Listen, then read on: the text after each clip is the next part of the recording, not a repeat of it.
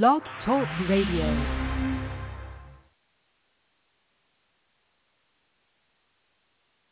Hello, folks. This is Carl. It is February the 18th,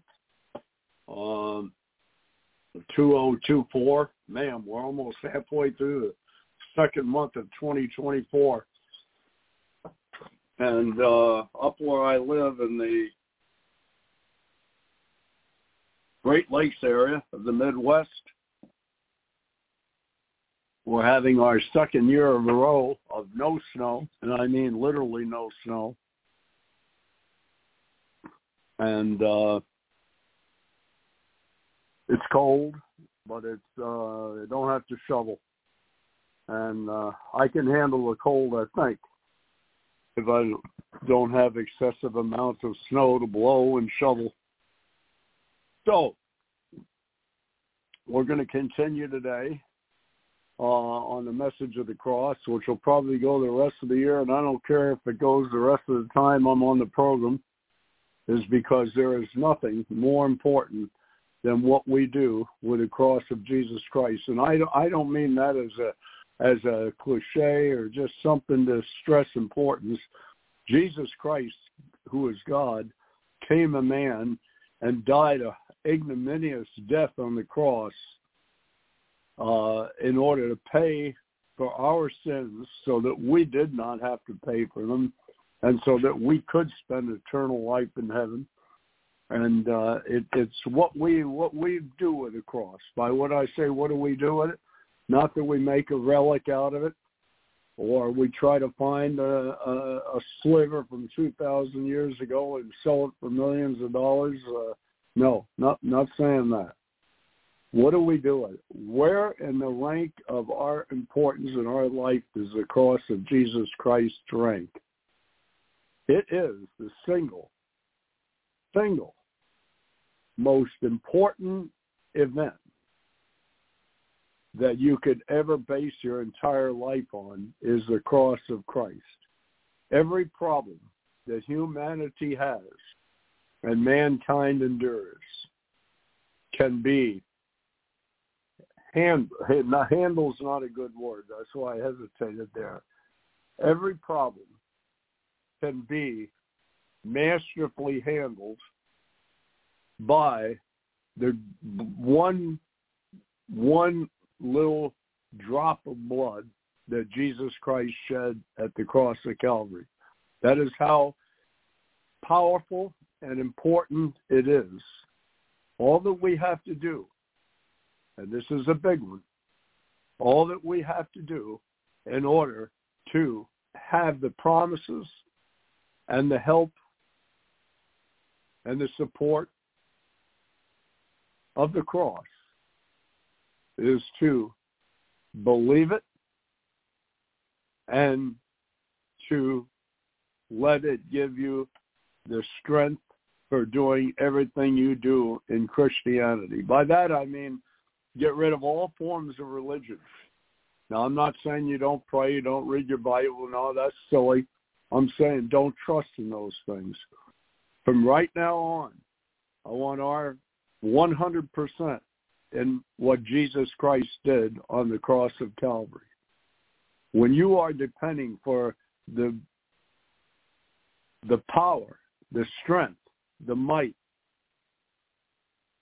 of Jesus Christ himself to work in you because of your faith in what he did at the cross of Calvary, there's nothing more you can ask in heaven and earth.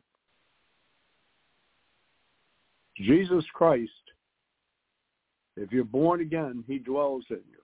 But so many people are not taking advantage of the power of the shed blood of Christ at the cross to live this life on earth. They are depending on too much on denominations, on traditions, on what their parents do or didn't do. Man-made rules, man-made laws. No, go right to the cross of Christ for everything. Any difficulty you have, any problem you have, any conflict, no matter how serious or how devastating or how hopeless it may seem, has not been handled by God himself through our faith in what Christ did when he died at the cross. Every event in human history, every difficulty, every problem is solved at the cross. Did I say that we would feel no effects of it? No, I didn't. There's a lot of things, folks, that we've done that we've caused, and we've done things that are going to have an effect on us down the road, even physically. But every situation can be brought to the cross of Jesus Christ. You still may have consequences of a lot of things, but the thing that you're number one interested in is getting right with God in everything, and you can only get right with God through the cross of Calvary. Through the cross, I mean your faith in what he did at the cross and nothing else, nothing added, nothing subtracted.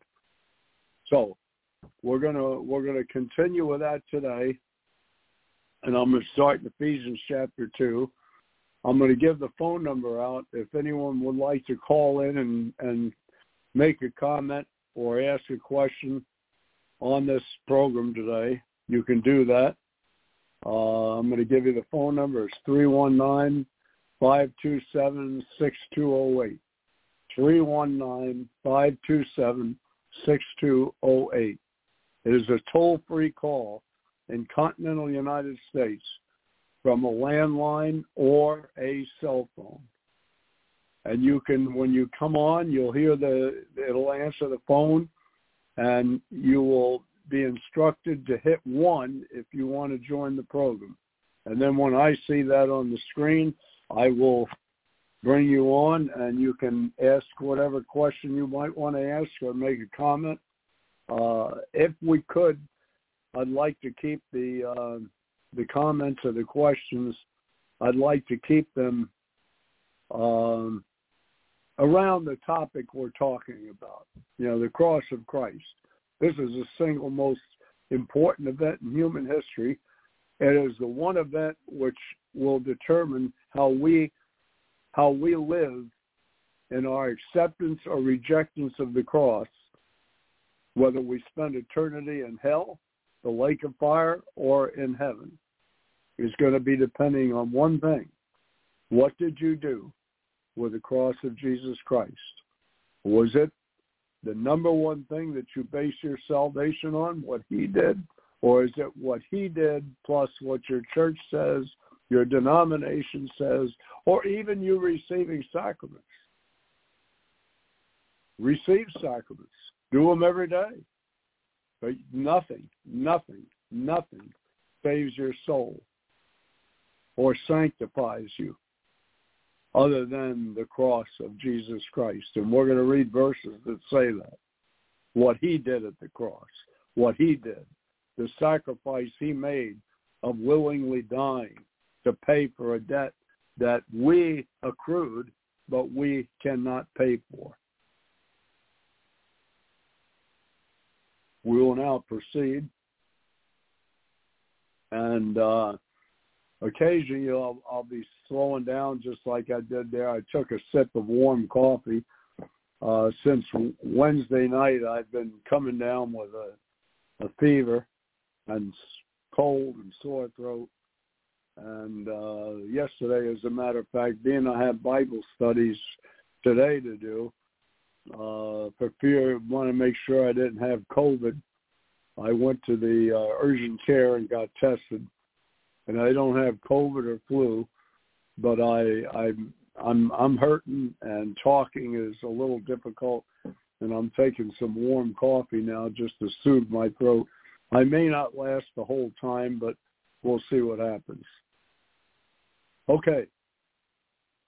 We are going to start and go to Ephesians chapter 2, verse 8 and 9. And in every one of these that I read, I want you to see 100% only one thing, and that is, do you see where everything that we have as a benefit that was won at the cross of Christ is only a result of what Jesus Christ voluntarily and willingly did when he went to the cross to die in our behalf.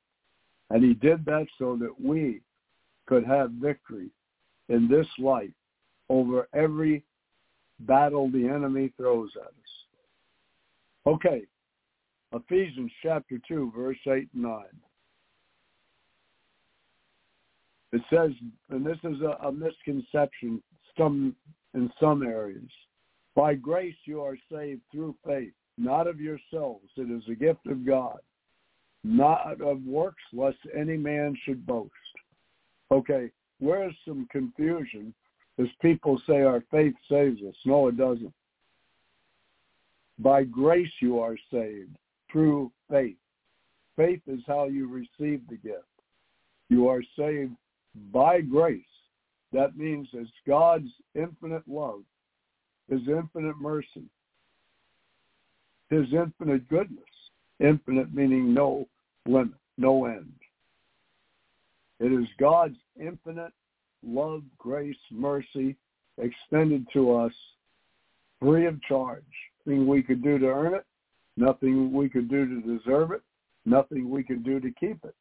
It is strictly by grace. God will not deal with anybody. He will not deal with humanity on anything that we accomplish. That's why I keep saying that without the cross, we can do nothing for God. We can receive nothing from him by grace. We can do nothing for him. The cross is the single most important event that's ever happened in all of human history.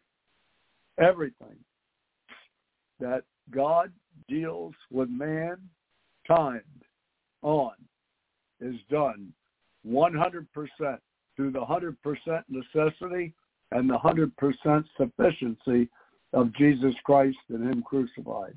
Don't add one thing to it. Don't add church. Don't add denomination.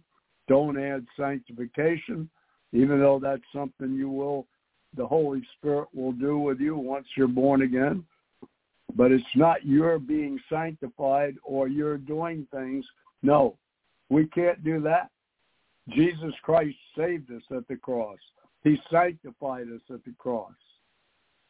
We do nothing. The point of the cross, folks, is what communion supposedly is to say, is that we take the bread and the wine or the juice, whatever, and we swallow it. It actually goes into our digestive tract, and it actually goes throughout our system. Molecules of the bread, molecules of the juice or the wine or whatever you take. It actually becomes us, a living part of us. That's what I want you to get in the mindset, that you want the cross of Christ to be in you in every area of your life. There's going to be some areas in your life where you're going to have the flesh that's fighting this. And don't think I don't. I have in several areas of my life and always have. I have some areas in my life that fight against the cross of Christ. Why? Because the enemy can defeat every religious practice that ever came into existence. Why? Satan, the enemy of our soul, Lucifer. He is the inventor of religion. He runs all religion. All of the ideas of religious acts and faith in religious works, every one of them motivated, designed by Lucifer. Religion, I'm distinguishing religion, which is man's way of approaching God, rather than man looking and saying, it is strictly the grace of God coming to me, nothing that I can do to earn it, deserve it, keep it, or merit it. All right, just hold on a second. We are saved by grace through faith, not of works of our own, not of yourself. It is the gift of God, not of works, lest any man should boast. And isn't that what we see in religion? People boasting.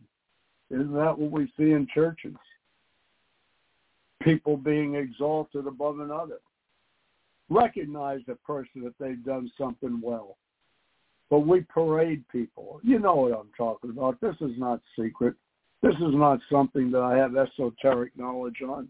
This is an everyday occurrence. Give the glory to Christ. You want to, Paul, what did Paul say? He said, if I'm going to glory or boast, I'm going to glory or boast in the cross of Christ. Why? Because it was there that he died to the world and the world to him. The ultimate joy in this world, folks, is going to come for those few people who can get close enough to that statement. You died to the world and the world to you, which means that your attraction to the world has dwindled off to the point that you don't even care about it anymore as far as controlling your life. And the world to you, the world's appeal has died off to you. I have died because of the cross, Paul says. I have died to the world and the world to me. Okay. Now I'm going to go to Hebrews chapter 10, read verse 10 and verse 12 and maybe 14. And this is why I was telling you that it's not only your salvation that was settled at the cross and the victory won for all eternity, if you believe. It's also the means and the 100% means by which we are sanctified.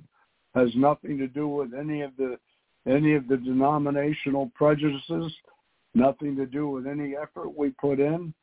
Are you allowing the Holy Spirit to work the power of Jesus Christ and him alone in you, because your faith is in nothing but what Christ did at the cross of Calvary? Nothing.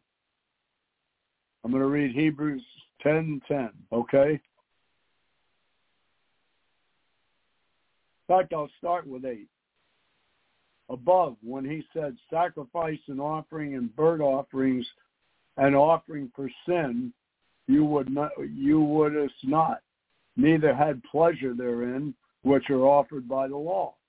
Okay, sacrifice and offerings and burnt offerings and offerings for sin, that is religion. I want to distinguish religion as man's attempt to reach God. Biblical Christianity is we have nothing to offer, absolutely nothing. And God reaches down to us by grace, and he is the one who performs and does and has finished everything we need.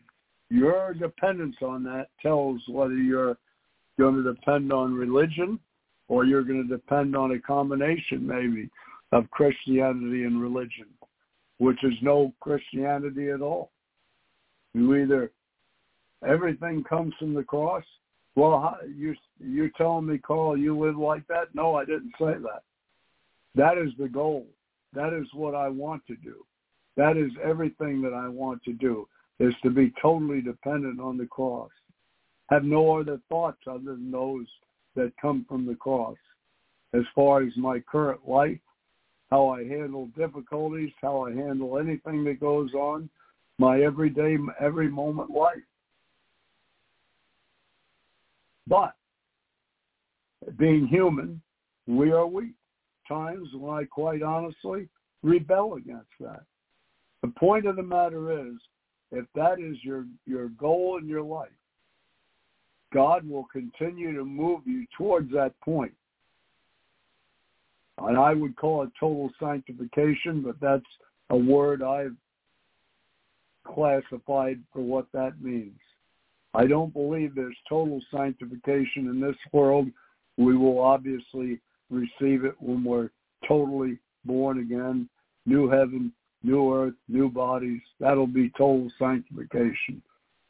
Okay, but the point of the matter is, if you make that your goal, and every time you find yourself going in to a period of where you're now starting to depend on the flesh, and I don't mean sin. When I say depending on the flesh, then I'm meaning that I'm dependent on pornography or drug addict or drug addiction or no. What I mean by the flesh here is our ability to please God by what we do, rather than the only way we can please him is by willfully and humbly accepting that he has finished everything at the cross and look to him only. Don't think I don't have these. I have the same worries, the same fears, the same doubts, the same concerns, the same what-ifs, the same everything. I question myself even today. Why am I doing this? I don't feel good. What's the purpose of it? The enemy wants us to focus on ourselves, and it's a battle continuously. But the more you keep your will in the cross of Jesus Christ, and I want nothing, anything in my life to have any consequence other than my faith in the cross of Jesus Christ to solve any problem, to do anything for me, to keep me from doing anything wrong. It has nothing to do with religion or training or discipline or my good works. My good works in Ephesians 2:10 are a result of my being saved by grace through faith. Read that again. You're saved by grace through faith, not of works of your own, so no one can boast. And then verse 10, and we are created in Christ Jesus to do good works that he has prepared for us to do before. So the good works follow. The good works are not, and this is so much falsely preached and taught in church, that your good works are something you're doing to pad your bank account or to pad, your little nest egg that you're going to take to heaven. No, it isn't. Our good works are an abomination to God. The only good works God will accept from us and reward in eternity is those works of Ephesians 2:10, which we were created in Christ Jesus to do. In fact, let me read to you 2 Timothy 1:9. Talking about the power of God in verse 8. Verse 9, who has saved us and called us with a holy calling, not according to our works, but according to his own purpose and grace, which was given to us in Christ Jesus before the world began. Now I'll read Ephesians 2:10 to you, and you'll see the connection. I'm not just dramatizing or making these things up.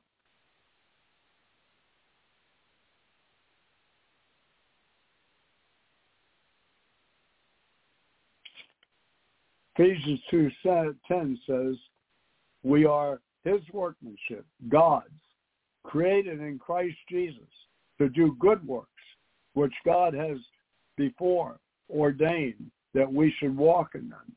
Then you go to 2 Timothy 1:9, which says, God, who has called us, saved us, and called us with a holy calling, not according to our works. So we're saved and called with a holy calling, not according to anything we've done, but according to his purpose and grace, which was given to us in Christ Jesus before the worlds began. I do not understand, and I just can't, how the churches have got into such a tizzy and such a preoccupation with good works. Well, let me read to you the last church. In the last church in Revelation, chronologically, which I believe we're in now, and for very good reason. Revelation chapter 3, verse 14 through 17.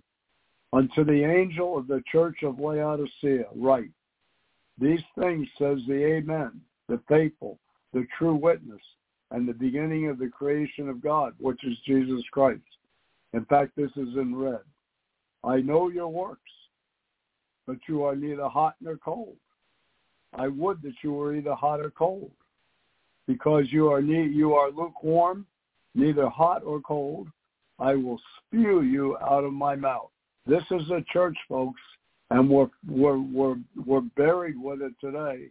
that are full of good works. They've got works for everything. Very little, if any, preaching of the cross of Christ. Everything is emphasized on what they do. Everything emphasized on what they do. We do nothing. There's nothing that we can do for God in this world. Nothing that has not been given us through our faith in the cross of Christ. And if our faith is not in the cross of Christ and we're just religious Christians, we are going to do nothing for God. And yet the church capitalizes. It says it right here in Revelation 3:14, 15, and 16. I know your works.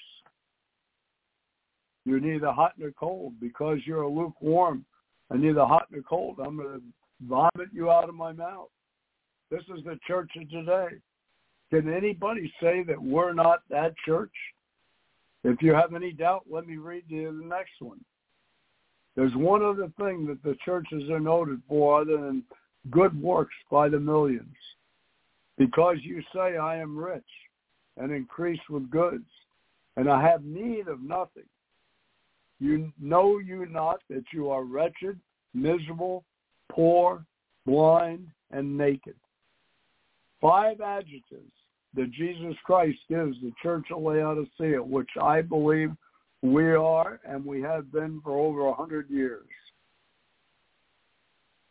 That is an opinion, 100 years. I don't know anybody can give you an exact time. It's opinion.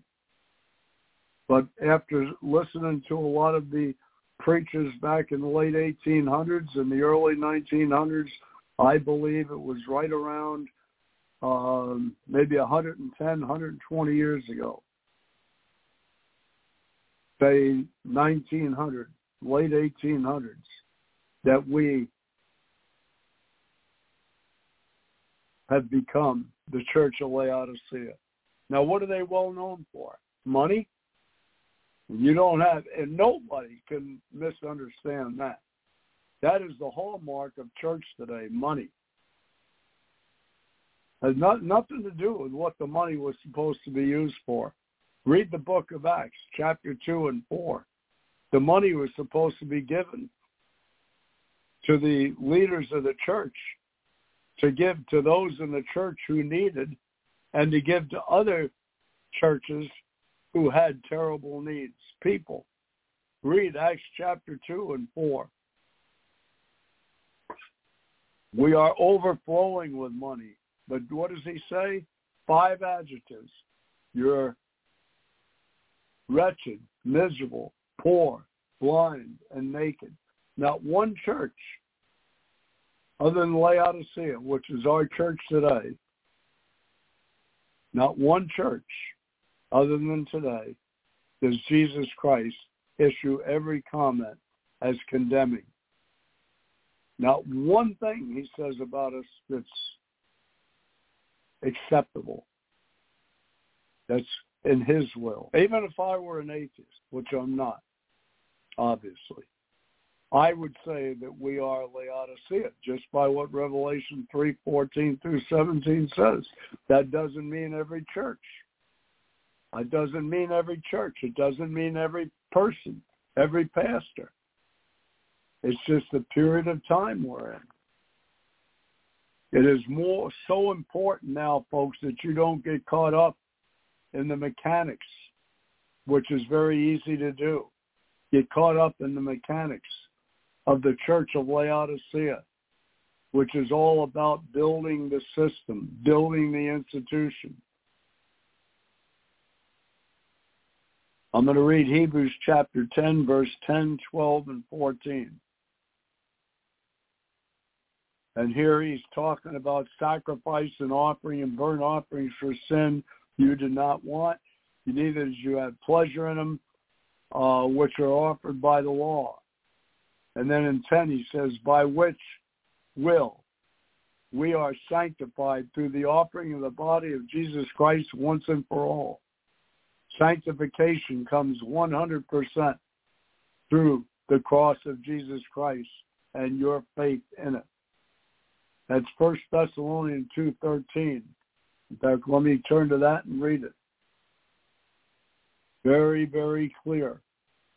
Very, very clear. You cannot misunderstand this, even if you have an advanced degree in misunderstanding. Can't be done.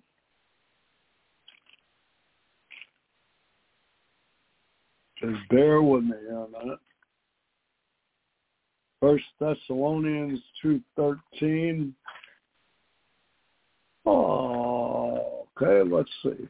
Hold on. I'm moving very slow because I'm hurting. Okay. Here we go. For this cause,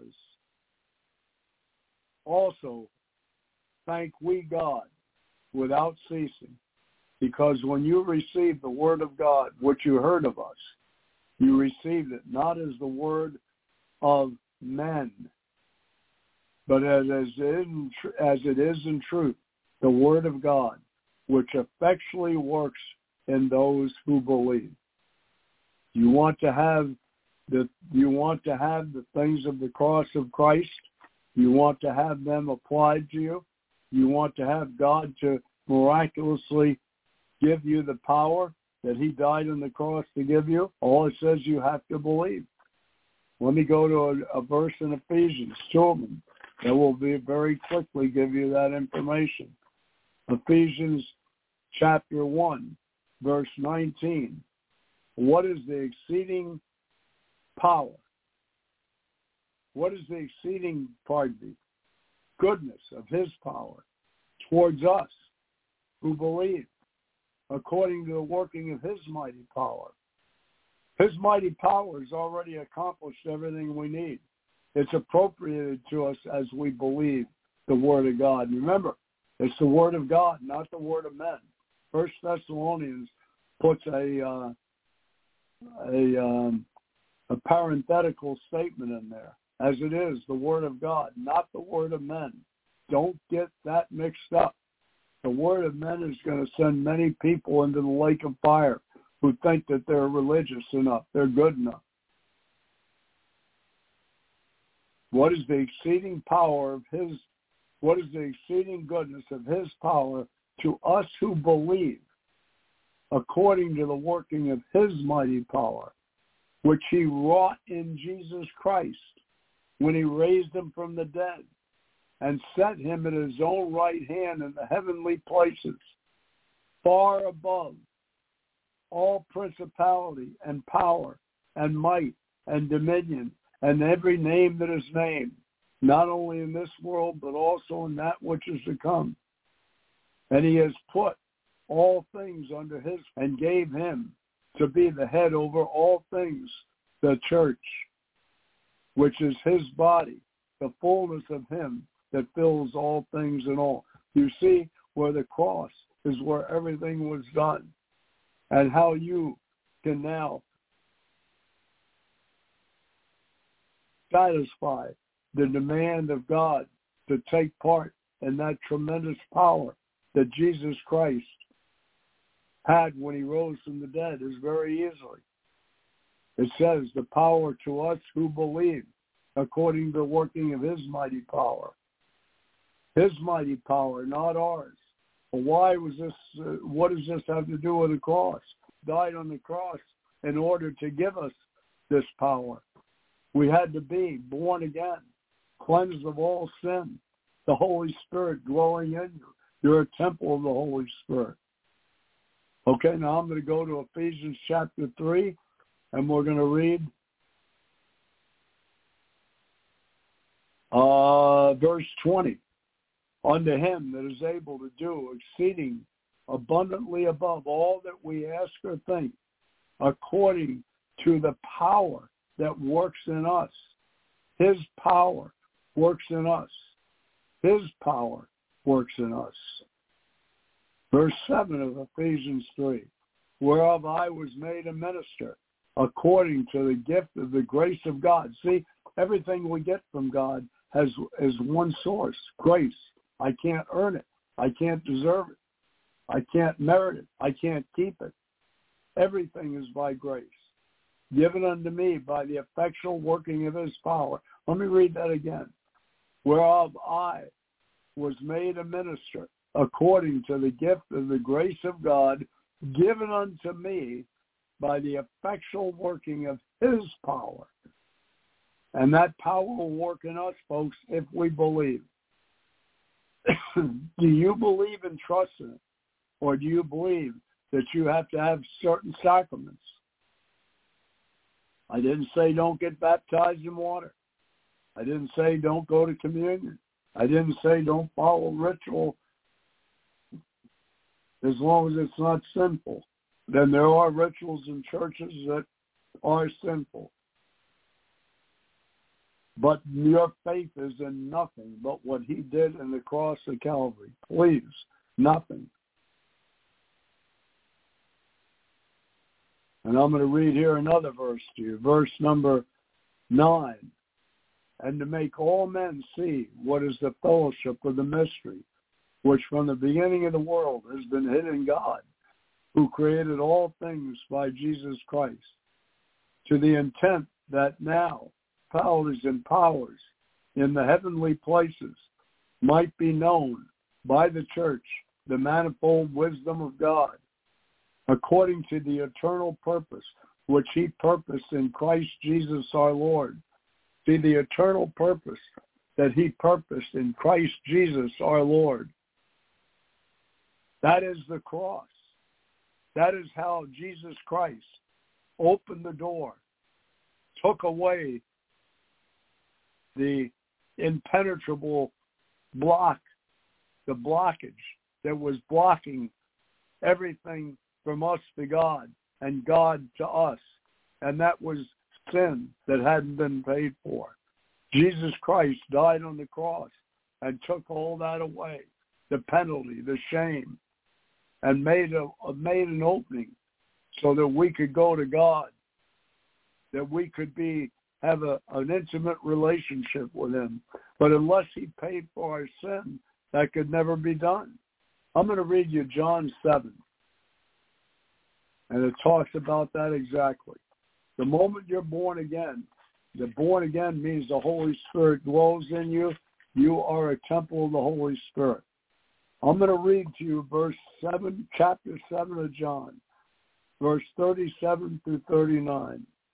In the last day, the great day of the feast, Jesus stood and cried, saying, if any man thirst, let him come to me and drink. He that believes on me, as the scripture has said, out of his belly shall flow rivers of living water. By this he spoke of the Holy Spirit, which they that believe on him should receive. He hadn't died on the cross yet. He hadn't paid the debt. So we could not receive the Holy Spirit physically. For the Holy Ghost was not yet given because Jesus was not yet glorified.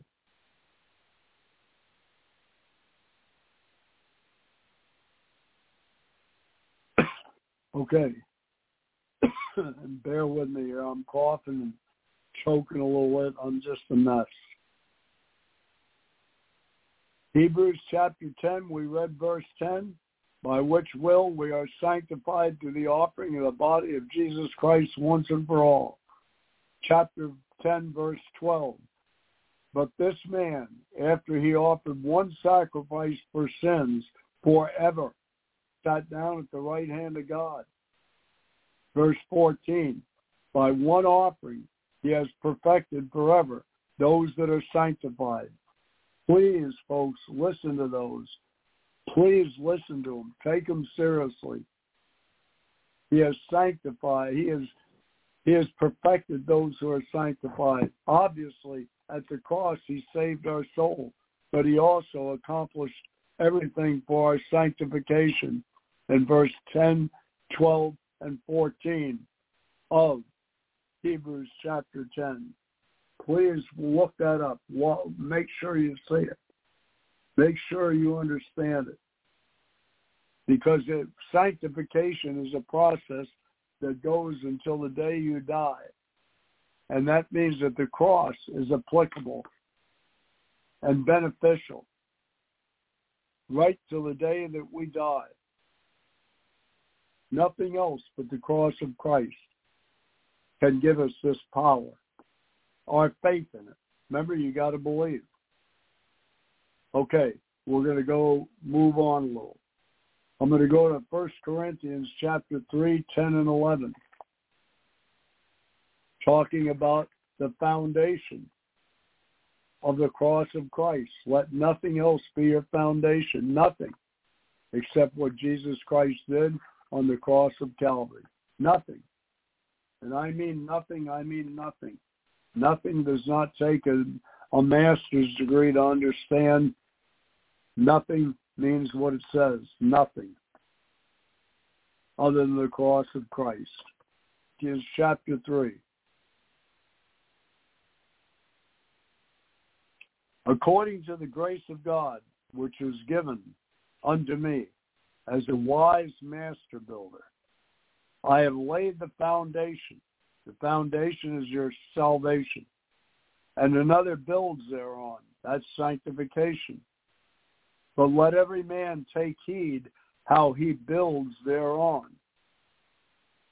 And here's what he means. Once you're saved, you're saved on one foundation, one thing, the cross of Jesus Christ, period.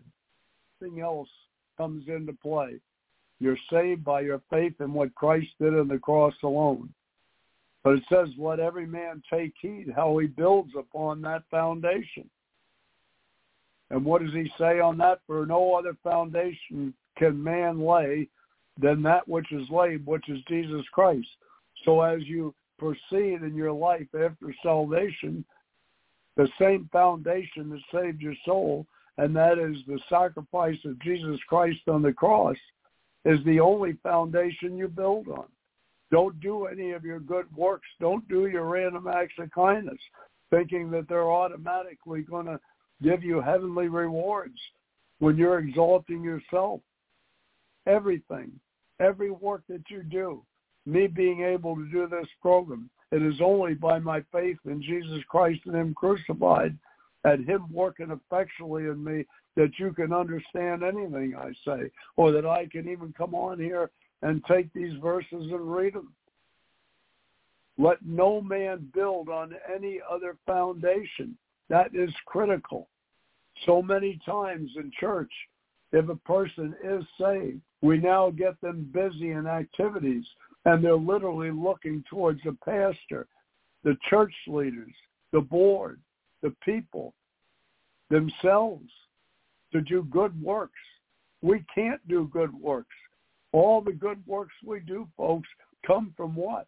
The foundation on which we were saved. As a wise master builder, I've laid a foundation.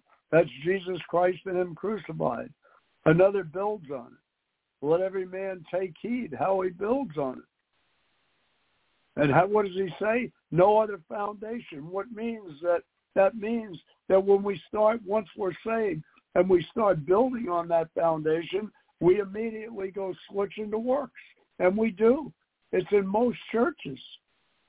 Their faith is in their works, the good things they do, the amount of time that they volunteer, do all those things. But that's not where you're... If any man, verse 12, build upon this foundation. And what foundation? Jesus Christ and Him crucified. Gold, silver, precious stones, wood, hay, and stubble. In other words, a saved person is going to build upon the foundation of Jesus Christ and Him crucified, either works that are gold, silver, and precious stones, or wood, hay, and stubble. Every man's work shall be made manifest. That's on Judgment Day. For the day shall declare it. The day is Judgment Day, because it shall be revealed by fire, and the fire shall try every man's work of what sort it is.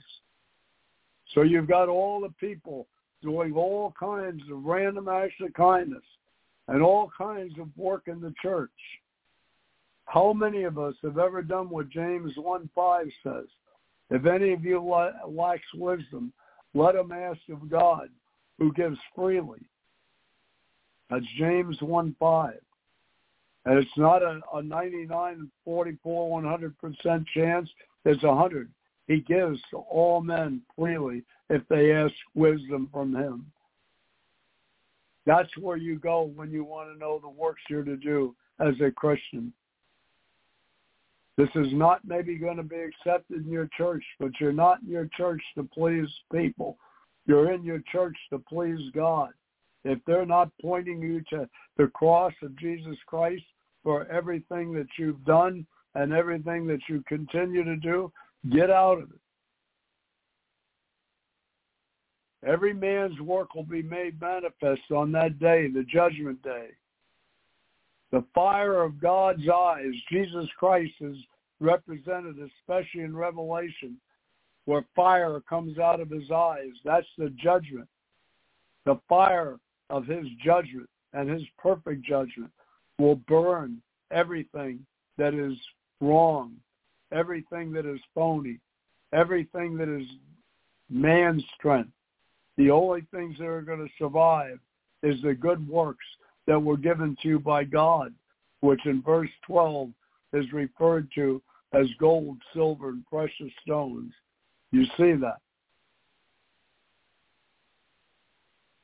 Please see it in 1 Corinthians 3, 10, 11, and 12, 13. The fire judgment, the fire that Revelation says comes out of the eyes of the Lamb, it's going to hit all of these good works. And only those good works which were given us that were built on the foundation. And the foundation is the cross of Christ and our faith in it. They're the only good works that are going to give us the benefits in heaven. Now, am I saying don't do the voluntary work of church? Somebody's got to clean the restrooms. Somebody's got to shovel snow, cut the grass. Not saying that. But that's only, folks, that's one thing. That's just normal maintenance that has to be done. Don't let people hornswoggle you into thinking that these are good works that you're going to be rewarded for. And it is put that way. That's why I'm saying it. I've heard it. No. Go to God in James 1:5 and ask his wisdom. He's the only one who can tell you. No one else can give you this. It's impossible. Might there be other people that God uses who are gifted to advise you? Yes. But you're still going to a man of God and seek out people of God. Ask God to show you people who might be able to help you. There's nothing wrong with that. All right. I'm going to go to Romans 1:16.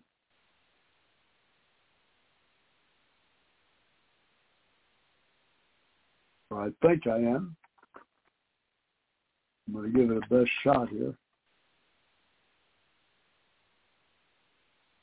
Romans chapter 1, verse 16. Talking about the cross of Christ. I am not ashamed of the gospel of Jesus Christ. It is the power of God to salvation. What is the gospel? What is the gospel? The gospel is Jesus Christ. Died for our sin on the cross. I'm not ashamed of the gospel of Christ, for it is the power of God to salvation to everyone that believes. What is the power of God to salvation? It's not church. It's not your receiving sacraments. It's not your giving money or doing random acts of kindness. Those things should be Ephesians 2:10 and Titus 2:14 if your faith is, if your salvation is built on the foundation of Jesus Christ and him crucified. Don't, once you're saved, go into something else and now build on man's foundation. And they do this in the churches. I've been talked into this. Willingly, I did it. You want to volunteer and help? Do it. But that is not the same thing we're talking about. The gospel is the power of God for salvation. Let me read what the gospel is. And I'll go not to church or Carl's definition. I'll go to the Bible, which is the only place I want you to get definitions of anything. 1 Corinthians chapter 15, verses 1 through 4. Moreover, brethren, I declare to you the gospel, which I preached unto you, which also you have received, wherein you stand, by which you are saved, if you keep in memory what I preached unto you, unless you have believed in vain. Right there, he's telling us that when we once were born again through faith in the cross of Christ, the tendency of the enemy, not tendency, he will do it. He's going to bring in many people to compete with the cross of Christ, to give you another foundation to now build your life on. And we talked about that in 1 Corinthians 3. Build on no other foundation. Verse 3. I delivered to you first of all that which I received for our sins, according to the Scripture. He was buried, and that he rose again the third day, according to the Scripture.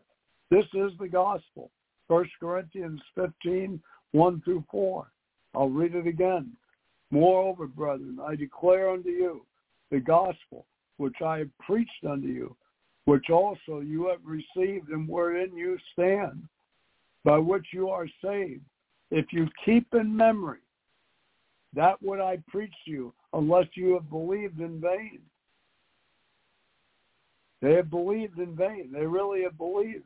But if they don't maintain their faith in nothing but the cross, and they go into eternity trusting their good works, their church's denomination, the spiritual gifts they had, or whatever, or water baptism, or repeating the prayer after the preacher, there's a whole lot more to salvation than repeating the prayer after me.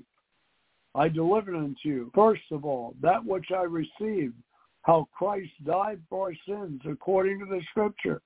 You see, well, that's the cross of Christ. That is the gospel. The two are inseparable. He was buried, rose again, the third day, according to the Scripture. And then we go back to Romans 1:16. I'm not ashamed of the gospel of Christ. It is the power of God to salvation to everyone who believes. Please understand this. Read it. That's why I'm giving you the verses. That's exactly why I'm giving you the verses. So you can, I want you to write these down. And I don't want you to depend on what I said. You go to the Scripture to get these answers. Confirm it. Now, why is the power of God to salvation the gospel, believing the gospel? James 1:21. Let me read that to you. That's an interesting verse. The wrath of God of man, verse 20. The wrath of man works not the righteousness of God. Wherefore lay apart all filthiness, all superfluity of naughtiness, and receive with meekness the engrafted word of God, which is able to save your soul. The engrafted word of God, which is able to save your soul. Please write that down. James 1:21. Why? The Word of God is the Bible. It's about nothing but the gospel. In the very beginning, God created the heaven and the earth. Man sinned. And God instituted a plan that took 4,000 years to come to pass. And that is that Jesus Christ would come to this earth as a human being and die on the cross to save our soul. And that is the gospel of Christ. It's in every page of the Bible. It is the power of God to salvation for everyone who believes. The Word of God itself has the power to save you if you believe it. If you believe it.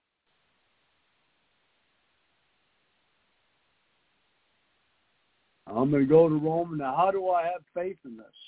Okay, Carl, I'm listening to what you're saying, and it sounds okay, and I'm not saying I don't believe it. But how do I have faith in this? Very simple. Nothing hard if you go to the Bible. Just don't go to man and their definitions or anybody. Any question you ask, any point made in church in a sermon or in a Bible study has got to go back to the Scripture. And if they can't do that, then you shouldn't be listening to them. I'm going to then read you Romans 10:17.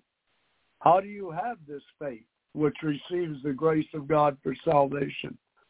Receives the grace of God for salvation through faith in Jesus Christ and Him crucified. How do you get it? For all those who are detractors who make sarcastic comments about a Bible.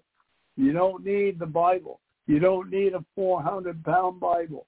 We've got too much Bible today. I've heard that from a pastor who just retired last year, worth a net worth of $25 million. In fact, a couple other things he said. The Bible is irrelevant to today, and today irrelevant to the Bible.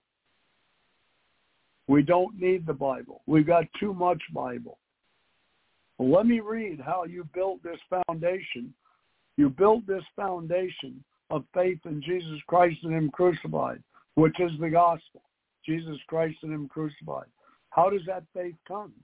If you receive the grace of God for salvation by faith. Verse 17 of Romans 10.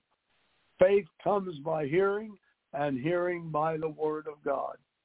Anybody in the ministry, and I've heard derogatory statements about the Bible, folks, please, including it could be me at times. I might have had that. I don't know. I hope not. The worst thing that I would want to do is have to look at Jesus Christ on Judgment Day and Him saying, you really made fun of my words. You not only that, but you made little jokes about them. Well, you don't have to have a 500-pound Bible to go to heaven. No, you don't. But if you do not read the Bible, you ain't going to heaven. That's the one thing I can say. Somebody could go back and say, well, what about someone in the year 100,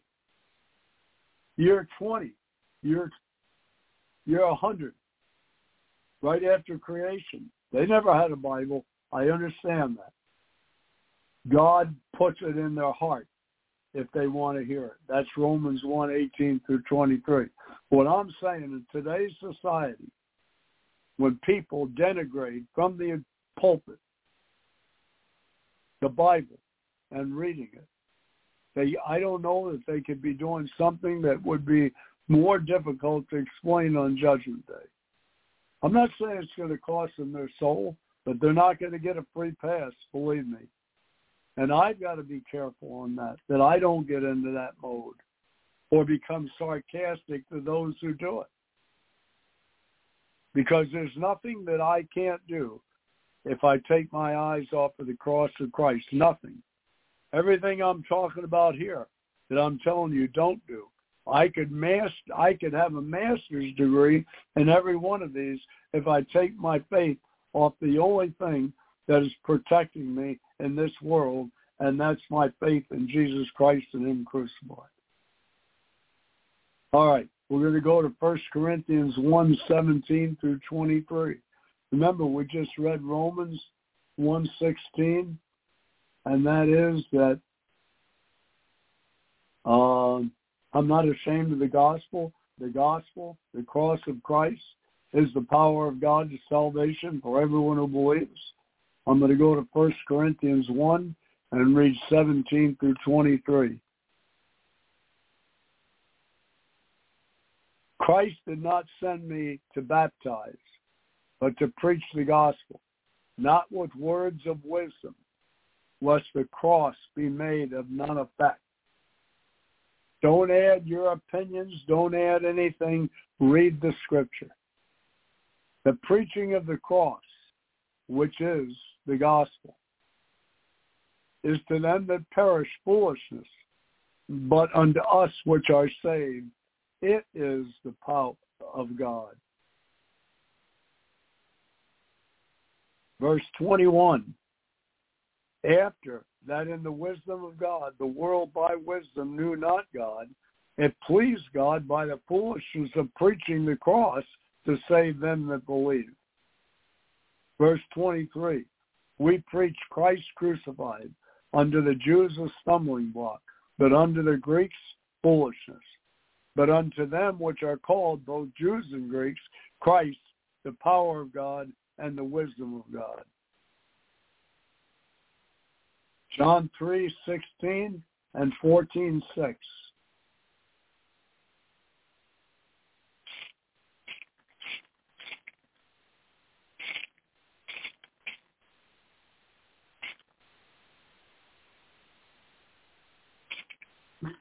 Bear with me, I'm moving very slow. I'm sore right now, and I'm just not moving quick. I normally don't move quick anyhow, but okay. John 3:16, you know that. God so loved the world that he gave his only Son, only begotten Son, that whoever believes in him should not perish but have everlasting life. He gave his only Son for what reason?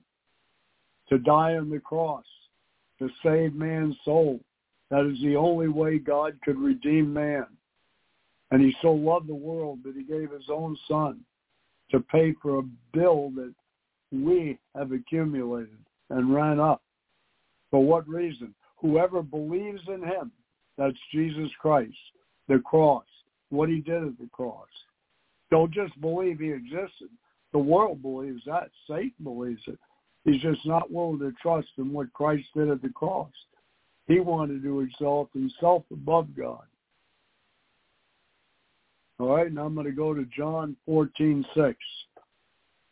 Jesus said unto him, I am the way, the truth, and the life. No man comes to the Father except by me. That's in red. He is the way. He is the truth. He is the life. No man comes to the Father except by me. I'm going to go to 1 Timothy 2:5. Bear with me. It's important that we get these verses down and you write them down and you go to them in the future. Don't go to what I said. Don't even think of what I said.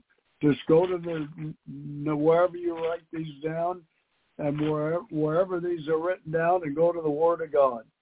1 Timothy 2:5. There is one God and one mediator between God and men, and that man is Jesus Christ. And you know what a mediator is. One man and one mediator between God and man, and that man is Jesus Christ. Verse 6, who gave himself a ransom for all, to be testified in due time. He gave himself as a ransom where? On the cross. Cross of Christ is where every issue in human history will be judged. Not religion, not denomination, not church tradition, not how well you observe the law, because you can't observe it other than the power of Jesus Christ, who at the cross gave you his power to overcome sin. Can't do it. None of us can. That's Romans 8:3 and 4. You can read it. All right? Now, I'm going to go to 1 John 4:7 through 12, and 1 John 2:2. Go to 1 John 2:2 first. He is the propitiation. Christ is the payment for our sins, not only for ours, but all the sins of the world. Christ, that's what I say. Nothing in this world is going to be measured by any other standard than what was done at the cross of Christ. There he paid for every sin, whether man believes it or not. They're all paid for. Now I'm going to read 1 John chapter 4, and I'm going to read 7 through 12. Beloved, and this again is talking about the cross of Christ. Beloved, let us love one another, For love is of God, and everyone that loves is born of God and knows God. How are we born again? By our faith in Jesus Christ and Him crucified. That's 1 Corinthians 3:10. Build no other foundation. And the foundation is your salvation. And once you've built that foundation, build nothing for the rest of your life on any other foundation that church or man gives you other than Jesus Christ and Him crucified. Go to God in prayer. James 1:5. What does He want you to do?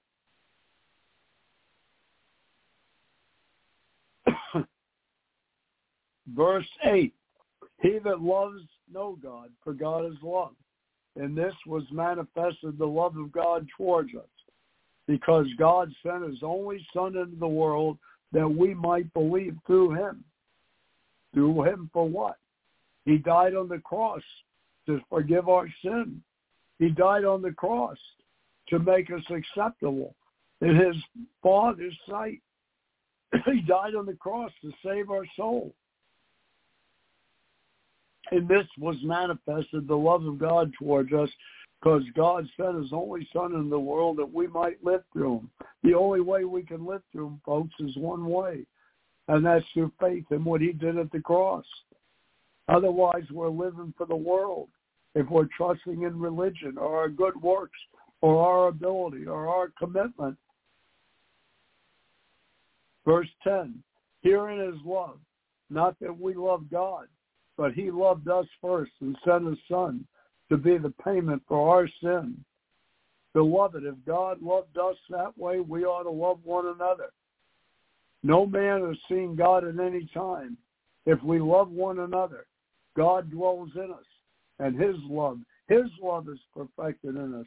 Another big thing here I want to talk about. We are so busy in the churches teaching people how to make their love better. Make their love. No, you can't.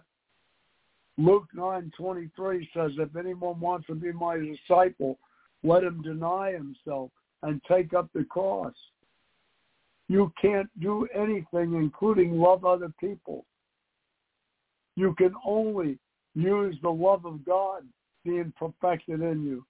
Like everything else, when Christ died on that cross, He not only died to give you salvation, but He wants you to now all His qualities and allow Him to work those qualities through you. Have the love of God for people, not the love of man made better. You can't make it better. It's impossible. All right. We're going to talk about the blood of Jesus Christ, which is the blood of Christ is inseparable from the cross. The reason He died on the cross is because He shed His blood. He was drained out. His blood left Him. And when your blood leaves you, you die. It was a blood sacrifice. I'll go to 1 Corinthians 1:30.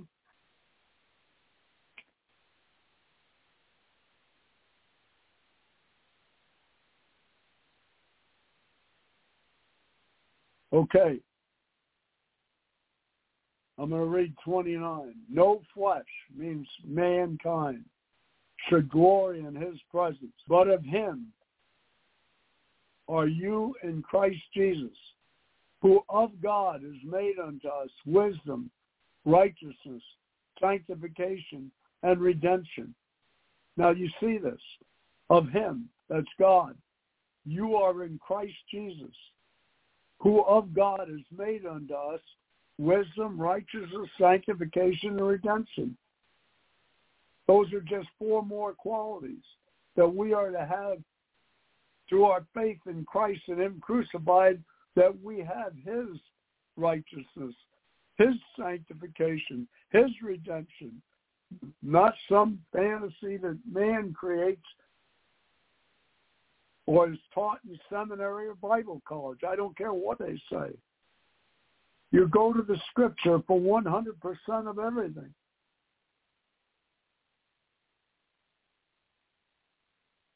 There's so many things that I have heard, not lately because I'm going to a church that is, the pastor is very, very biblical. That's all he does is go from the Bible.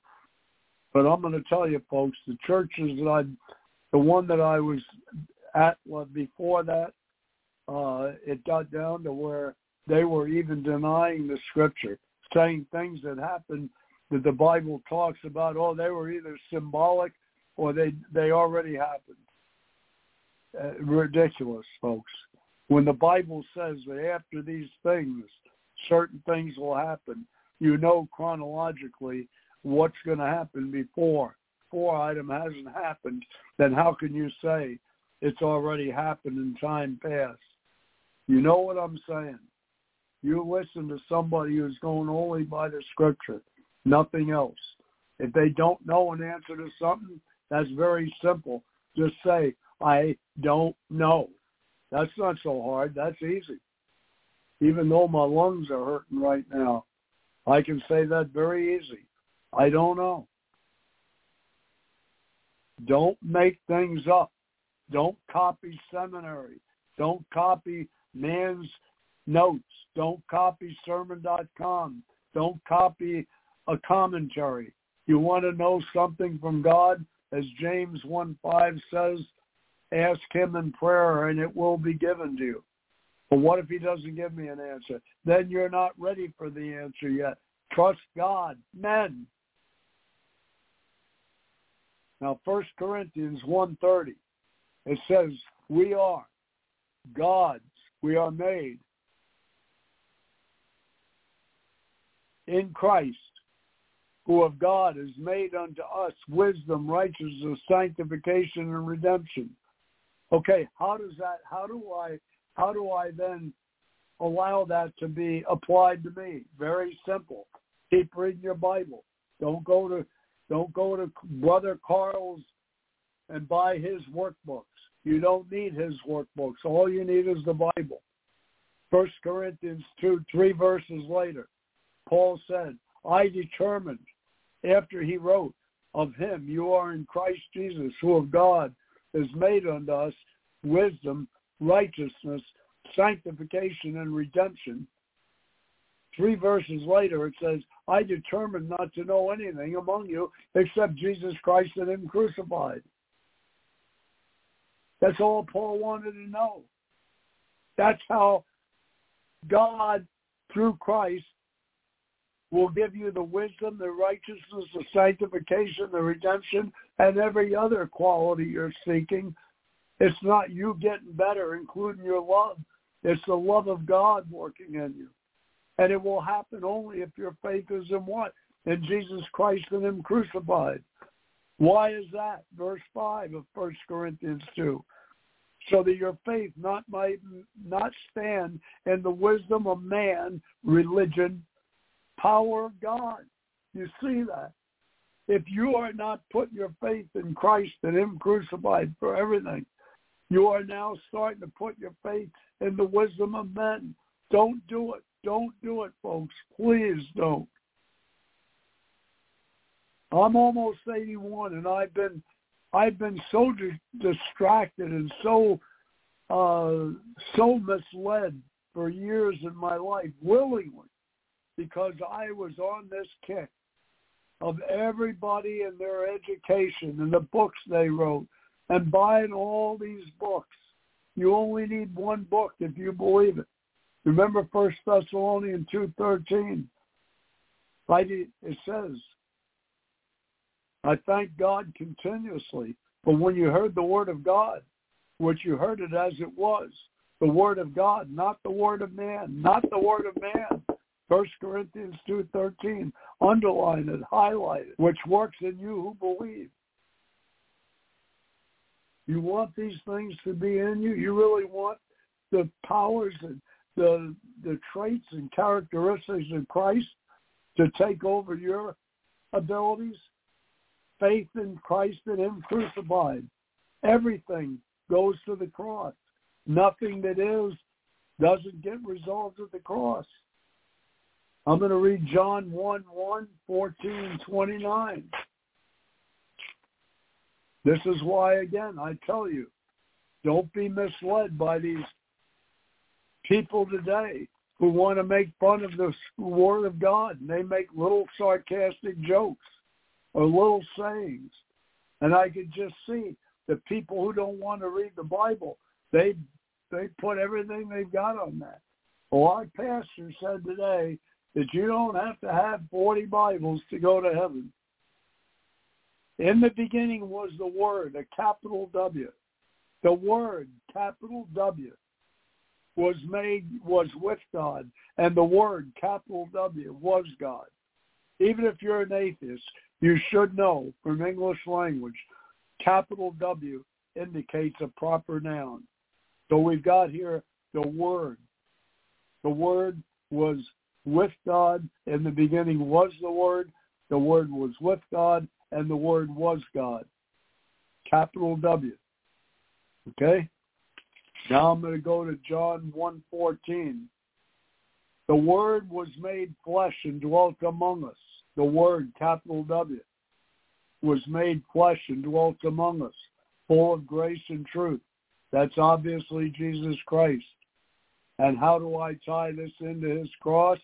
Verse 29. The next day, John sees Jesus come to him and said, "Behold, the Lamb of God who takes away the sin of the world." That was done at the cross, through his sacrifice at the cross. So we have the Word in the beginning was in the beginning. The Word was in the beginning. It was with God. It was God. And verse 14 tells us that the Word was made flesh and dwelt among us. That's Jesus Christ. And then we find out this Word, capital W, that John saw him the next day and said, "Behold, the Lamb of God who takes away the sin of the world." That was at the cross. Do you believe that, or do you believe that plus baptism by water or by your denomination or your religion? Not criticizing denomination or anything else. I go to a church. I'm not a member of the church or the denomination, but I go because the pastor is a godly man, and he only preaches out of the Word of God. Nothing else. No Bible studies, no sermons other than expounding on the Word of God, period. Okay. I'm going to read Leviticus 17. We talked about the cross of Christ. The blood was shed there. Remember? It was his blood that was shed. He was the Lamb of God.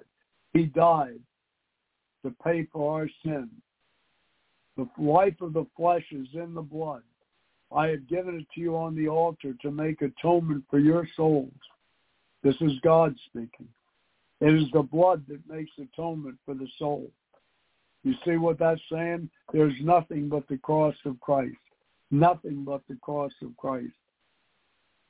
The life of the flesh is in the blood. I have given it to you, his blood, on the altar, which is the cross, to make an atonement for your souls. It is the blood that makes atonement for your soul. Nothing outside of the cross of Christ will atone for sin. And if your sins are not forgiven, you will not go to heaven. It's as simple as that. We've read verse 11. I'm going to read 12 through 14. Therefore I said unto the children of Israel, no soul of you shall eat blood, neither shall any stranger that sojourneth among you eat blood. Whatsoever man there be of the children of Israel, or of the strangers that sojourn among you, which hunteth and catcheth any beast or fowl that may be eaten, he shall even pour out the blood thereof and cover it with dust. For the life of the flesh is in the blood. The blood of it is for the life thereof. Therefore I said to you, children of Israel, you shall eat the blood of no manner of flesh, for the life of all flesh is the blood. Whoever eats it will be cut off. This is showing that the very life is in the flesh. You can eat the flesh, but do not eat the blood. This is showing what God's emphasis on the blood is the very thing that gives life. The blood that was drained at the cross for you and I is the very thing that gave Jesus Christ his character and made him God. The blood of God, the perfect blood, that was shed for you and I. I'm going to go to Hebrews 9:22. Hebrews 9:22. Almost all things are purged and almost all things are by the law purged with blood. Without the shedding of blood, there is no remission of sin. Without the shedding of blood, there is no remission of sin. Do you believe that? Is the cross of Christ what's your foundation upon which you're saved and upon everything that you do from now until the time you turn room temperature? If it's not, just ask God to change you, to change your focus, your mind. He will do it. Ask him. It is verse 27. It is appointed unto men once to die, and after this the judgment. Bloodshed needs to be done for forgiveness, and only God's innocent blood could forgive the sins of man. I'm going to go to Exodus chapter 12. You know what? I don't think I am. I think I'm going to stop because that includes some others, and I think I'll just back off right now. We've covered a lot of verses today. I'm going to do this. We'll do this. Next week will be what, the 25th? I'm just making notes of where to start. Okay. I'm going to go ahead and knock off a little bit early. I'm about 7 minutes early. God, I thank you for giving me the ability to do this. And I don't mean just the ability spiritually, but physically, because I am feeling a little bit rough. And I just thank you that you got me through this and we got the verses out that I wanted to get out. And I want to continue doing this. I do. I want to cover the cross of Christ. Nothing else in all of human history is going to make any difference. The day we're in Hebrews 9:27. It is appointed for man once to die and then the judgment. Nothing else will make any sense, period, other than the cross of Jesus Christ and what you and I did with it. How did we apply it? Did we believe it was all, nothing else? Or do we believe that plus our denomination, our good works, our religion, the sacraments we receive? I read the Bible more than Joe does. I pray more than John does. Do it. Pray more than anybody. Read the Bible more than anyone. But is your faith in what Jesus Christ did on the cross and nothing but? Or is it not? You ask God, please. Please ask God. This is about our soul, folks. This is not whether Carl's right or wrong. That's why I continuously and constantly and will never stop giving you scripture. I want you to see what the Bible says, not what I say. What I say doesn't even make any difference to me. I couldn't care less. I'm interested in one thing, what the Word of God says. Lord, I thank you for giving me the ability to do this today and give me the words to say, and for any of the people who might be listening. And again, the only thing that I'm going to ask, and I do ask this, is, God, that you just impress on the people how important it is that we stick to nothing but the Word of God, nothing, absolutely nothing. Not saying you don't listen to people in church. Not saying you don't listen to sermons or pastors or Bible studies, but you make sure that these people are giving you the scripture, that they can cherry pick verses, and we all know that. You can, by just taking verses out of context, manipulate the words of God to say anything you want. And Lord, prevent me from ever even getting to that point. And I ask these things in the name of Jesus Christ. And in the name of Jesus Christ, thank you for getting me through this today. Okay, I'm going to take off, folks. Have a good day, and I will see you next week, I hope.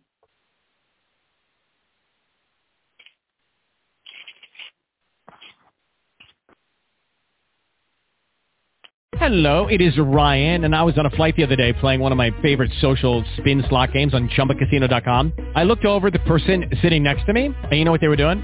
They were also playing Chumba Casino. Coincidence? I think not. Everybody's loving having fun with it. Chumba Casino is home to hundreds of casino-style games that you can play for free anytime, anywhere, even at 30,000 feet. So sign up now at ChumbaCasino.com to claim your free welcome bonus. That's ChumbaCasino.com and live the Chumba life. No purchase necessary. VGW. Void where prohibited by law. See terms and conditions. 18+.